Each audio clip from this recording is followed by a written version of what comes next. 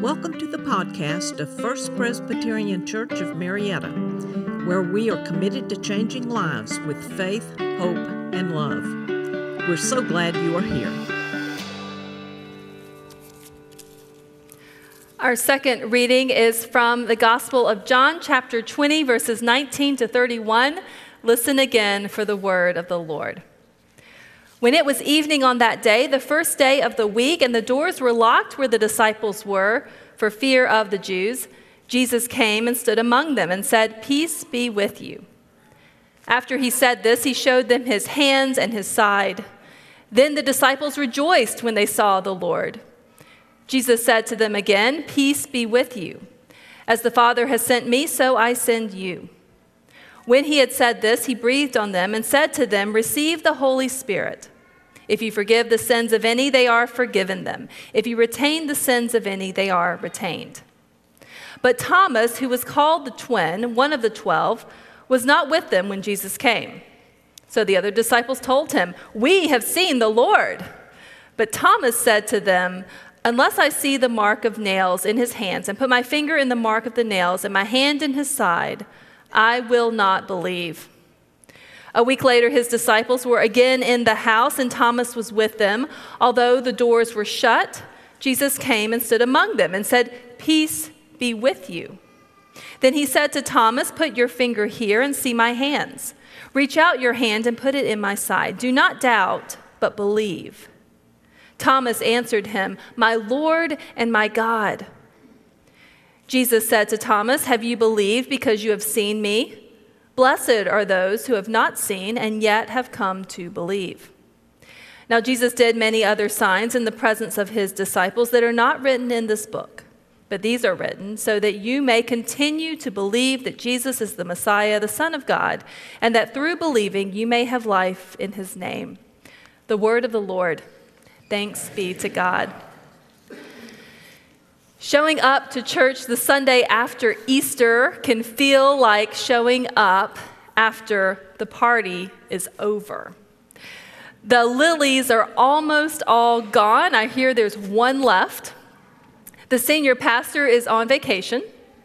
The deacons and elders and church staff are exhausted from a long celebration of Holy Week. So this morning might feel like missing a party.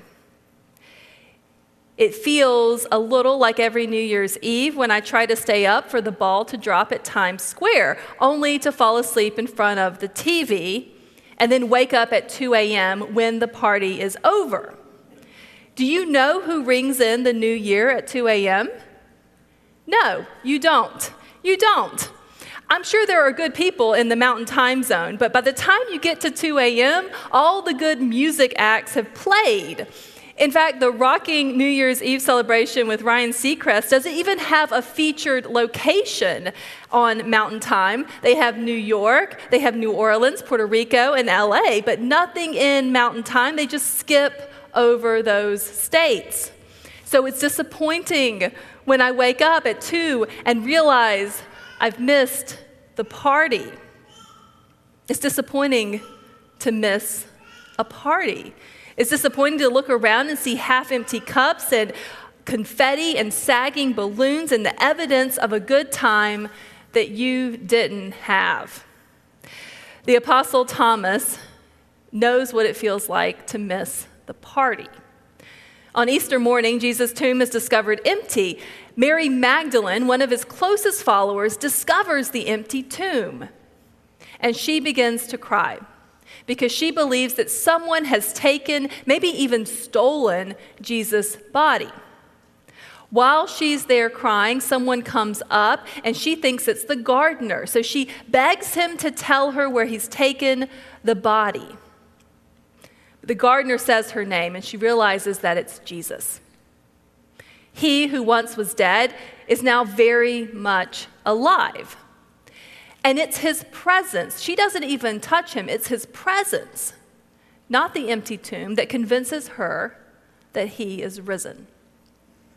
The next people to see Jesus in the flesh are his disciples. They are all gathered together on Easter night when Jesus shows up. Imagine their surprise. He who once was dead is now very much alive. They knew about the empty tomb, but now they have seen the risen Lord. He shows them his hands and his side. I think it's amazing that Jesus uses his scars as identification to prove who he is. But again, it's his presence among them that convinces them he is risen. He is risen indeed. But one disciple is missing, and that disciple is Thomas. Imagine that you're Thomas. The whole next week, what do you hear? You should have been there. You should have been there when Jesus showed up. It was amazing. And guess what he did? Guess what he did? He breathed on us, not in a creepy way post-pandemic, in a life-giving way, in a I'm restoring our relationship kind of way. Jesus breathed on them in an I'm creating something new kind of way. Jesus breathed on us and we were filled with the Holy Spirit. See, this story is John's telling of the Pentecost story. When Jesus visits his disciples, he doesn't just show them that he is the risen Lord. He also gives them a gift that only he can give, the gift of the Holy Spirit. Thomas, you should have been there. Jesus was there in the flesh. And Thomas says, I'll believe it when I see it. Thomas isn't so sure. Thomas isn't so sure. You can't always believe what you hear, even from the people you trust. One Sunday morning, early in my time here at this church, I arrived to the church and all the pastors had been told that a beloved member of the congregation had passed away overnight. And we were sad, and we were shocked, and we felt obligated to say something about this heartbreaking news because this person was here every Sunday. And if he didn't show up, people would notice. They were already asking questions. One of the Sunday school classes had prayed that morning for the man's family because the word was already spreading. So this class prayed for comfort for them in the time of their loss. The pastors conferred. We wondered if we should include him in the morning prayer. And then we said, but we should get some more details before we include him. And Paul Sherwood volunteered to drive over to the man's house and see if he could learn a little bit more. He got to the house. He knocked on the door. He called out, "Is anyone home?" And he waited, and then in the silence, he heard it. He heard the pounding of footfalls. Now, this is the point in the horror movie when you run away. But Paul has courage. He stayed. Footfalls all the way up to the door. And peering out at him through the glass was the man we thought was dead. He wasn't dead. He was very much alive. Now, Paul will be the first to say it wasn't a case of resurrection. It was a case of misinformation. Imagine the surprise at 10:55 when this man also walked through the church doors fully dressed and ready for worship. Maybe Thomas is thinking this. Maybe Thomas is thinking, it's not a case of resurrection, it's a case of misinformation. People don't come back from the dead. They don't just walk out of sealed tombs. That may be the question we have in our mind. That may be the doubt, the thoughts that we have in our mind. But remember what Thomas had been through. I'm not sure that's exactly all that Thomas is thinking, because only a week prior, Thomas went with Jesus to the town of Bethany. We know because John's gospel tells us Thomas was there. Thomas saw Jesus raise Lazarus from the dead. Thomas saw Lazarus walk out of that sealed tomb, the man who once was dead, now very much alive. Thomas was an eyewitness to it. He's seen this happen before. So why does he say, I'll believe it when I see him? Maybe this story isn't so much a story about doubt as it's a story about disappointment. Thomas's disappointment that Jesus showed up and he missed out. I asked my daughter if she'd ever missed out on something. She's 10 years old, and she immediately said yes, and she began to name the things she missed out on. Her top two were her friend's birthday party last year, and as she said it, the only field trip her third grade class went on. Now, it was our fault that she missed those things. My husband and I planned a family trip on the wrong weekend, and a family trip pales in comparison to a field trip and a birthday party, so my daughter missed out. She missed out on being with her friends, and when she got home, of course, that whole week after, everyone was talking about how much fun they'd had. They were talking about the experiences they had had, but she wasn't part of it. And we've felt that disappointment of missing out too. Thomas felt the disappointment of missing out. Of course he did. Everyone else got a chance with Jesus, the chance to see his scars. They got a personal encounter with the risen Lord. Where was Thomas's encounter? And you might have asked that question too. Where's my encounter with Jesus? Maybe you've been in a Bible study or a Sunday school class, and someone started to share how they'd experienced Jesus in their life, how Jesus spoke to them, how they felt God's presence. Have you ever felt left out of those conversations? Have you ever thought to yourself, well, I'm not sure I've ever felt God's presence. I haven't heard God speak, and I don't know what it means to experience Jesus in my life. I'm not even sure I have a testimony, whatever that is. You may have also felt like you had missed it.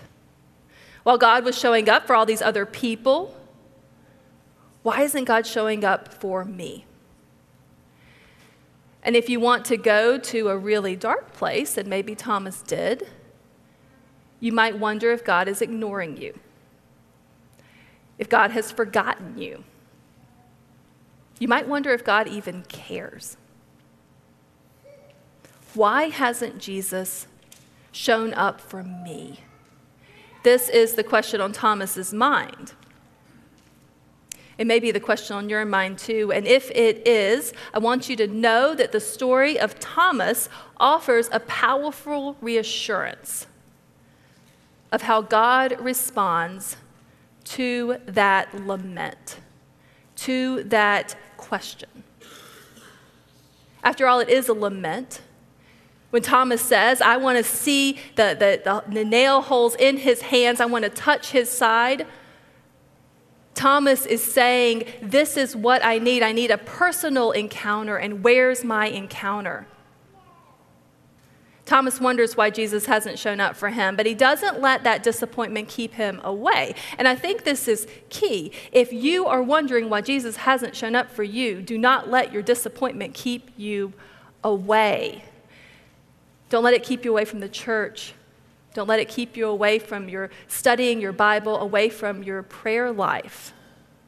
Thomas doesn't let it keep him away. In fact, I think he redoubles his effort. So the next week, which would be this week, the next weekend when the disciples are gathered for dinner, Thomas is there.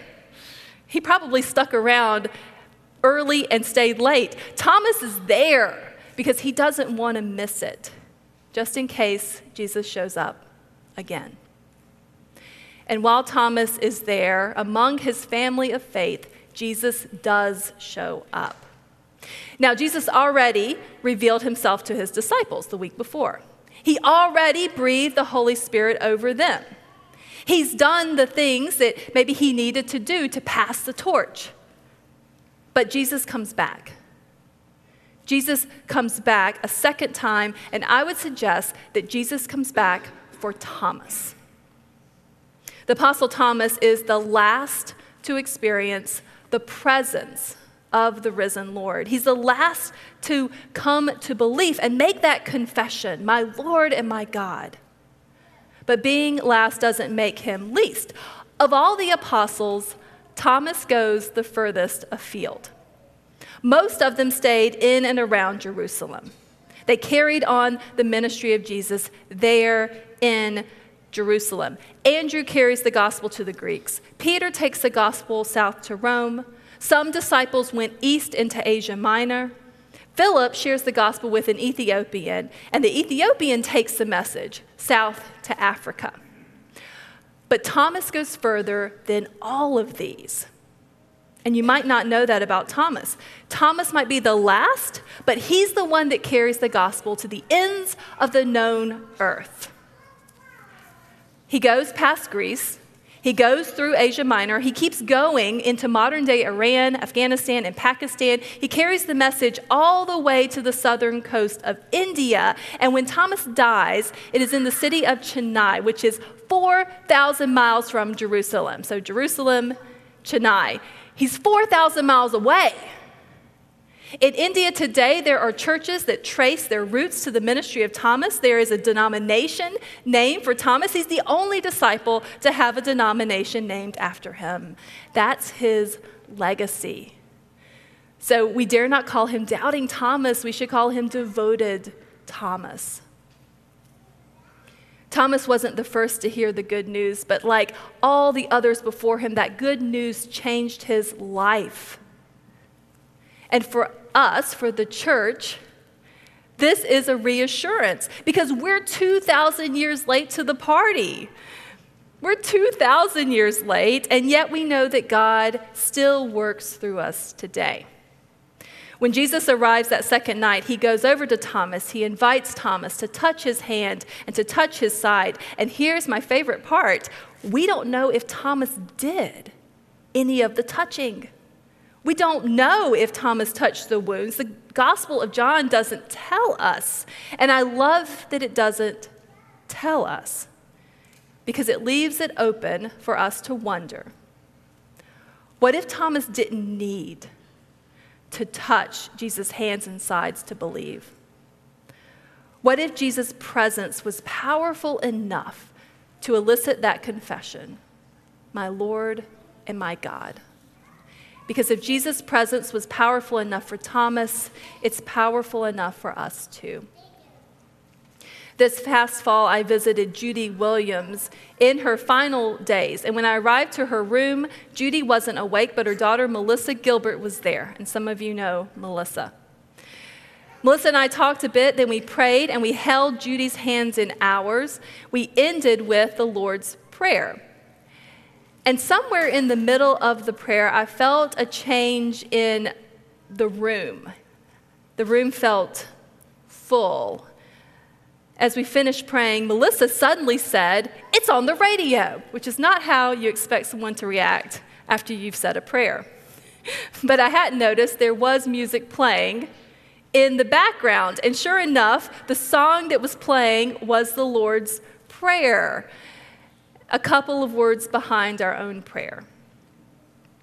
Melissa called it a God wink. I like that, a God wink. Those moments that feel like more than coincidence, those moments that feel full of meaning, that you can't quite put your finger on what it is, but the moment feels so vibrant, so real. You feel almost like you're in the presence of Jesus. And I think maybe we are in those moments. Because that day it felt like something bigger than me was in that room, covering us and comforting us. I left feeling at peace, and I suspect Melissa did too. We may not have the opportunity to touch Jesus' hands or his side, and maybe that's okay, because I believe his presence is enough. What I see in this story of Thomas is a promise that Jesus will come back for us. Jesus comes back for Thomas. And I think Jesus comes back for us, offering us a personal encounter with our risen Lord. It's this experience of his presence that moves us, that equips us to go forth and share the good news. So that like Mary Magdalene, Peter, James, and John, Andrew, Philip, and Nathaniel, Matthew, and Matthias, Simon the Zealot, James the Lesser, and Judas, not Iscariot, and the Apostle Paul, and even Thomas, and maybe especially with Thomas, we raise our voices and declare with full confidence, he is risen. He is risen indeed. Amen. This podcast is a ministry of First Presbyterian Church of Marietta. Come join us Sundays at 189 Church Street, Marietta, Georgia, or visit us online at fpcmarietta.org.